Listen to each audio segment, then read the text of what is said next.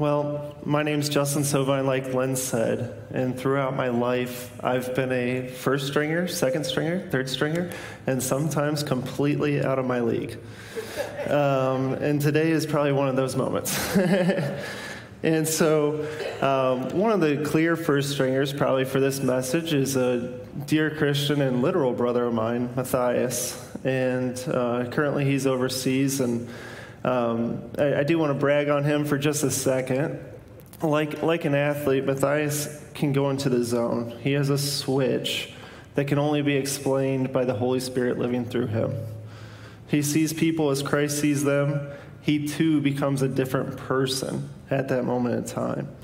And it's kind of fun watching him because obviously I know him as the imperfect little brother. But seeing God's grace flow through him and just change his life, it's been pretty cool. Matthias truly chases after God with a reckless abandon. And I mean that in the best way possible. And this is exciting to watch, but also very challenging being his older brother to follow his lead. He's a great example of a young person on fire for Christ who sets an example like we are called to do in 1 Timothy 4:12, where Paul challenges and encourages Timothy by saying, "Don't let anyone look down on you because you are young, but set an example for the believers in speech, in conduct, in love, in faith, and in purity." So, like Matthias, my first string counterpart, we both struggled to grow facial hair.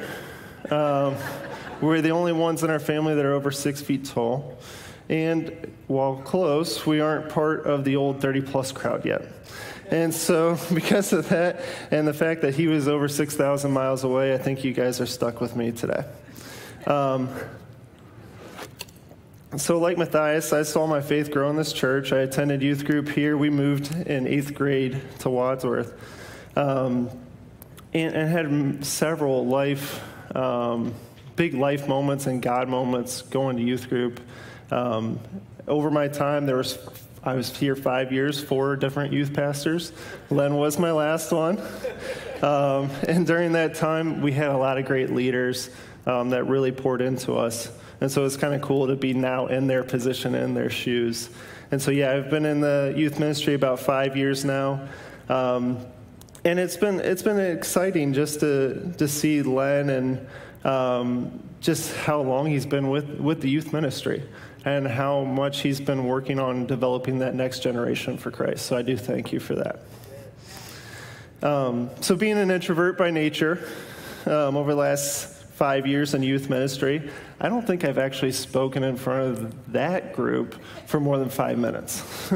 And so when Len texted, and I'll paraphrase for a minute, "Forget about the minors, I'm calling you straight up to the big leagues," you can only imagine the response I had. Heart started to pound, and I think I literally texted Len, "Yikes." Followed by, "Let me pray about it, hoping God would give me a good way out." So why did I say yes? Well, the next day I just happened to be going to a 24-hour retreat called Iron Sharpens Iron. It's where a group of men got together and we just talked about all facets of life. And the last speaker was a fitness coach who ended up developing a church in his gym and became the pastor of that church. And at the end of his talk, he said, "Let's be men who take action for Christ." And I just knew at that moment it was God using another godly man to speak directly into my current situation at the time. So on the way home from the retreat, I called a godly mentor of mine, Steve, who said, "I once heard that if a person of faith that you look up to asks you to do something, you don't hear a clear no, you should really pursue it because they most likely chose you for a reason." So I think Steve's here somewhere, and I do appreciate that encouragement. And then being a baseball guy, Cindy Mass knocked it out of the park a couple weeks ago, and it was absolutely amazing. And at one point, I forget if it was in her talk or in the panel, she said, "God often calls us to do something that we aren't naturally good at." And that was strike 3 for me. So I stand here before you today completely out of my league to watch God do a miracle, take action, challenge myself, and hopefully challenge a few of you to step out in your faith as well. So with that being said, let's pray. Lord, just give me the words to say, and that your will be done today. In this service and throughout this week, I just pray that you help us to be people of action that pour into one another and shine for you. Amen. So behind the scenes, I started to get to work on this message, and then I get a call from Sean and Len, and just knowing that I kind of liked the idea of the Paul-Timothy relationship. I've done a lot of study there. I kind of decided that was the route I felt called to go towards. Well, it turns out Pastor Sean felt the same way about next week. And so I'm going to simplify and focus mainly on Timothy, and he's going to go into more of this discipleship that Paul discussed with others next week. So I'm looking forward to that. So we'll hear more from the teens later, but the youth of today are really growing up in such a high-stress, perfectionist culture. Where they're expected to not just participate, but excel. And excelling in one thing or two things isn't enough anymore. Their calendar really has to be full, and they got to almost be on at all times. That with the social media, with perfect pictures and 10-second videos, it just really intensifies that illusion of perfection. On top of that illusion of perfection, the youth of today are living through information overload. The average human today is making 35,000 decisions in a day. Every generation has had to make choices, but where it used to be one or the other, now there are so many different options. Almost think of it like there's a set menu, and now they have a full buffet for every decision they have to make. And also in this world of acceptance, where everybody's accepted how they are and who they are, one of the viewpoints that is often people struggle to accept is being a Christ follower. So stepping out in that faith can be very difficult for these teens. Throw in war, acts of terror, racial injustice, political unrest, a worldwide pandemic, and all of this occurring during a very formative stage in their life. No wonder mental health issues are on such a rise right now. I don't say this to throw a pity party for the younger generation, because we are all going through this and have all had to face the things of this world, simply to shed some light on the struggles the youth are going through today.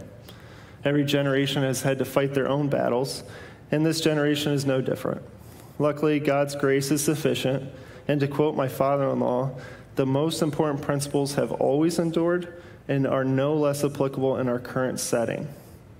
So let's stand firm in our faith through all of life's challenges. And just like Galatians 6:9, which I will bounce around a little bit. I don't know if we have the verses up there, but I will bounce around in the Word a little bit today. So if you can follow along with me, great. If not, not a big deal. So Galatians 6:9. Let us not lose heart in doing good, for in due time we will reap if we don't grow weary.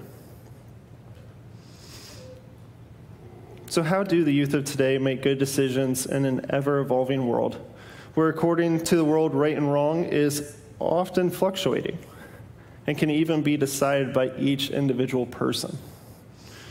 Well, first, we must know what God says in his word. So Proverbs 3:5-6, it says this: trust in the Lord with all your heart, and do not lean on your own understanding. In all your ways acknowledge him, and he will make your path straight. The second thing is we must slow down. In this world of craziness, we need to just take a breath and slow down and pray. Philippians 4:6-7. And there it says, be anxious for nothing, but in everything by prayer and supplication with thanksgiving, let your requests be made known to God. And the peace of God, which surpasses all comprehension, will guard your hearts and your minds in Christ Jesus. And then finally, the third point would just be we need to seek godly counsel. We need to surround ourselves with other believers that are wiser and more experienced than us. And going back to Proverbs 19:20, It says, listen to counsel and accept discipline, that you may be wise the rest of your days. So going back to kind of my main verse for today, 1 Timothy 4:12. Don't let anyone look down on you because you are young, but set an example for the believers in speech, in conduct, in love, in faith, and in purity. This verse is a call to action. He expects Timothy to set an example here. And even though in their day and age, youth were not expected to be in leadership positions. It was the older generation that was only the leaders. And maybe some of you younger folks here today feel that way today. And hopefully this verse is an encouragement for you to step up. But the idea of setting an example in your faith does not have an age requirement. That goes for us all. The challenge to set an example in speech, conduct, love, faith, and purity, while it goes for us all, the younger generation, the challenge is present tense. Okay? It is now, not when we are older. I've heard this plenty of times, like, I'll take my faith serious when I'm older, when I'm 30, when I'm 40. This verse is really challenging you to do that now. So going to our decision-making grid, what does the Bible say about these 5 areas? Speech, conduct, love, faith, and purity.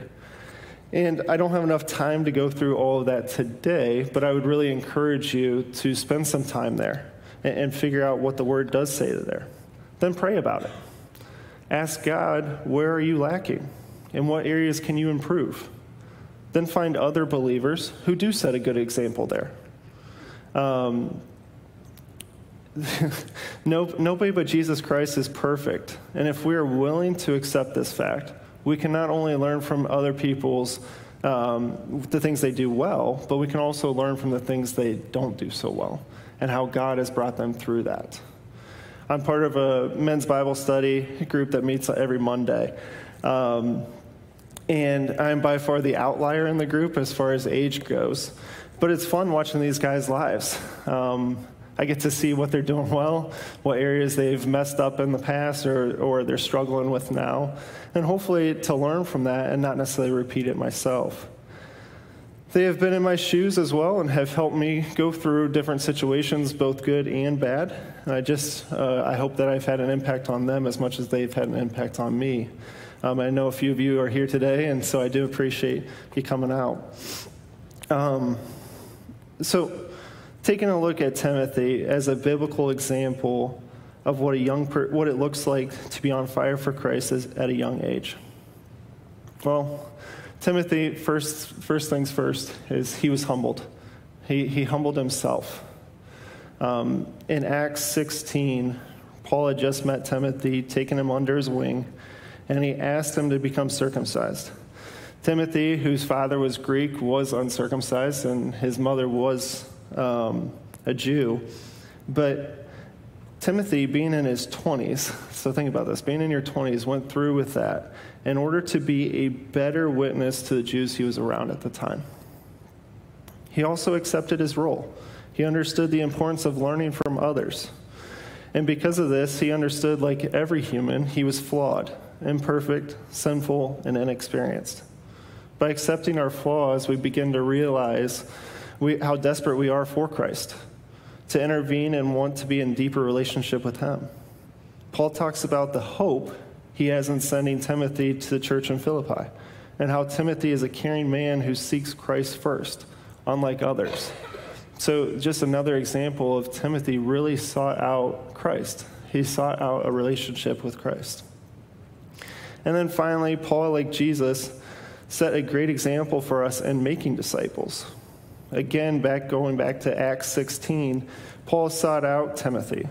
He took him under his wing. He didn't wait for somebody to come up to him. He sought out Timothy. He then proceeded to write him 2 letters that show up in the Bible. And in those 2 letters, Paul is mentoring Timothy in his personal faith, his ministry, and encouraging him through good and bad times. Throughout Scripture, you can see the pure joy that Paul gets from this relationship with Timothy. Oftentimes, he's calling him a son. He literally says it was a pure joy, and I'm looking forward to seeing you again. And I think this joy is also a testament to Timothy and his willingness to accept Paul's teachings and implement them. So my question to the younger generation is, are we humble enough to realize we can't do this on our own? Are we pursuing Christ and striving to be more and more like him every day? Who are we surrounding ourselves with? Do you have other believers pouring into you? Who is your Paul? I do want to take a second and just thank some of my role models in the faith. Steve, thanks for being my Paul, walking through life with me. We have met probably once a month at least for the last 5 years. Sometimes talking through life, and other times just going through a devotional called Operation Timothy, following Paul's example of disciple making. Len, thanks for challenging me to do this. And not just do this, but you've been a great mentor the last, I think, 12 years, if I did my math right. My dad and my father-in-law, you both have been first stringers on many of pulpits across the world and in your homes, and I thank you for your example. Matthias, thanks for the challenge. Glad to fill in for you today. Can't wait to hear more about what God is doing through you, and see you soon. Into our community group, I just hope you guys know that how much Kendra and I really enjoy doing life with you guys. And to my family, thanks for keeping Kendra upright. I think she was a little more anxious than I was even for today. So by nature, I am a financial advisor, and I like to talk with my clients about the eighth wonder of the world, and that is compound interest. All right? And so I have a little chart here, and it's just showing the importance of starting early. And so if you look at this chart, if you start at 25 years old, assuming you get a 7% rate of return, you only have to save $381 a month. So think about that. Over 40 years, you save $182,000, and it would grow to $1 million. If you wait just 10 years, I'll push this off. In 10 years, I'll get to it. That number more than doubles to 820. Wait another 10 years, it more than doubles again. And by the time you're 55, that's a decent salary, a monthly salary, let alone how much you have to save. Okay? And so, once again, looking at 25, that's $182,000, versus at 45, you'd have to do more than double that in a shorter amount of time just to be able to get to $1 million. And I can only imagine our faith grows like this when we consistently invest in our relationship with Christ. So, kind of in closing here, to wrap things up, as young people, we aren't given the minor league Holy Spirit. Okay, in Acts 1:8, it says, "But you will receive power when the Holy Spirit has come upon you." All right, it doesn't say, for those of you that are 30 plus, it doesn't say if you lead a Bible study or if you're in full-time ministry. It says you. So if we have the same Holy Spirit and the same amount of time in a day, what is the advantage of being young? Well, God willing, we have more time to see God do his will and create exponential growth in us and through us for his glory. So talking to the youth specifically right now, because this is of greatest potential to you, I just ask in great humility that you join me in pursuing the ninth wonder, which is too great for this world, compound faith. Okay? By starting to invest in our relationship with Christ now, through knowing the Word, communicating with him through prayer, and seeking godly mentors, just imagine the compounding effect God can do through us over our lifetime. And God is a big fan of compound interest. In Malachi 3:10, God's talking about tithing here. He's talking about using your resources. And he almost throws it out as a challenge. And so he says, bring the whole tithe into the storehouse, so that there may be food in my house, and test me now. God is asking them to test him in this. Says the Lord of hosts, if I will not open for you the windows of heaven and pour out for you a blessing until it overflows. Just imagine, like, God is willing to bless our resources. Just imagine if we were to lay down our full life to him, and how much more he would bless us then. So my challenge is, yes, let's know the word. Let's pray. Make sure we're in communication with God. We also need to seek godly counsel, godly wisdom. And finally, we just need to pursue him with reckless abandon. That's all I got. So let me pray real quick as the group comes up, as the teens come up, and we'll go from there. Dear Lord, I just thank you for this opportunity to share your word. And I just pray that people would find the one thing that they needed to hear from you today, and that it wouldn't be from me, but from you. And I just pray a blessing over this next little bit of time with the teens, that you would just give them the words to say, and that it would just be a powerful time of learning about you and how to help this next generation. In your name we pray. Amen.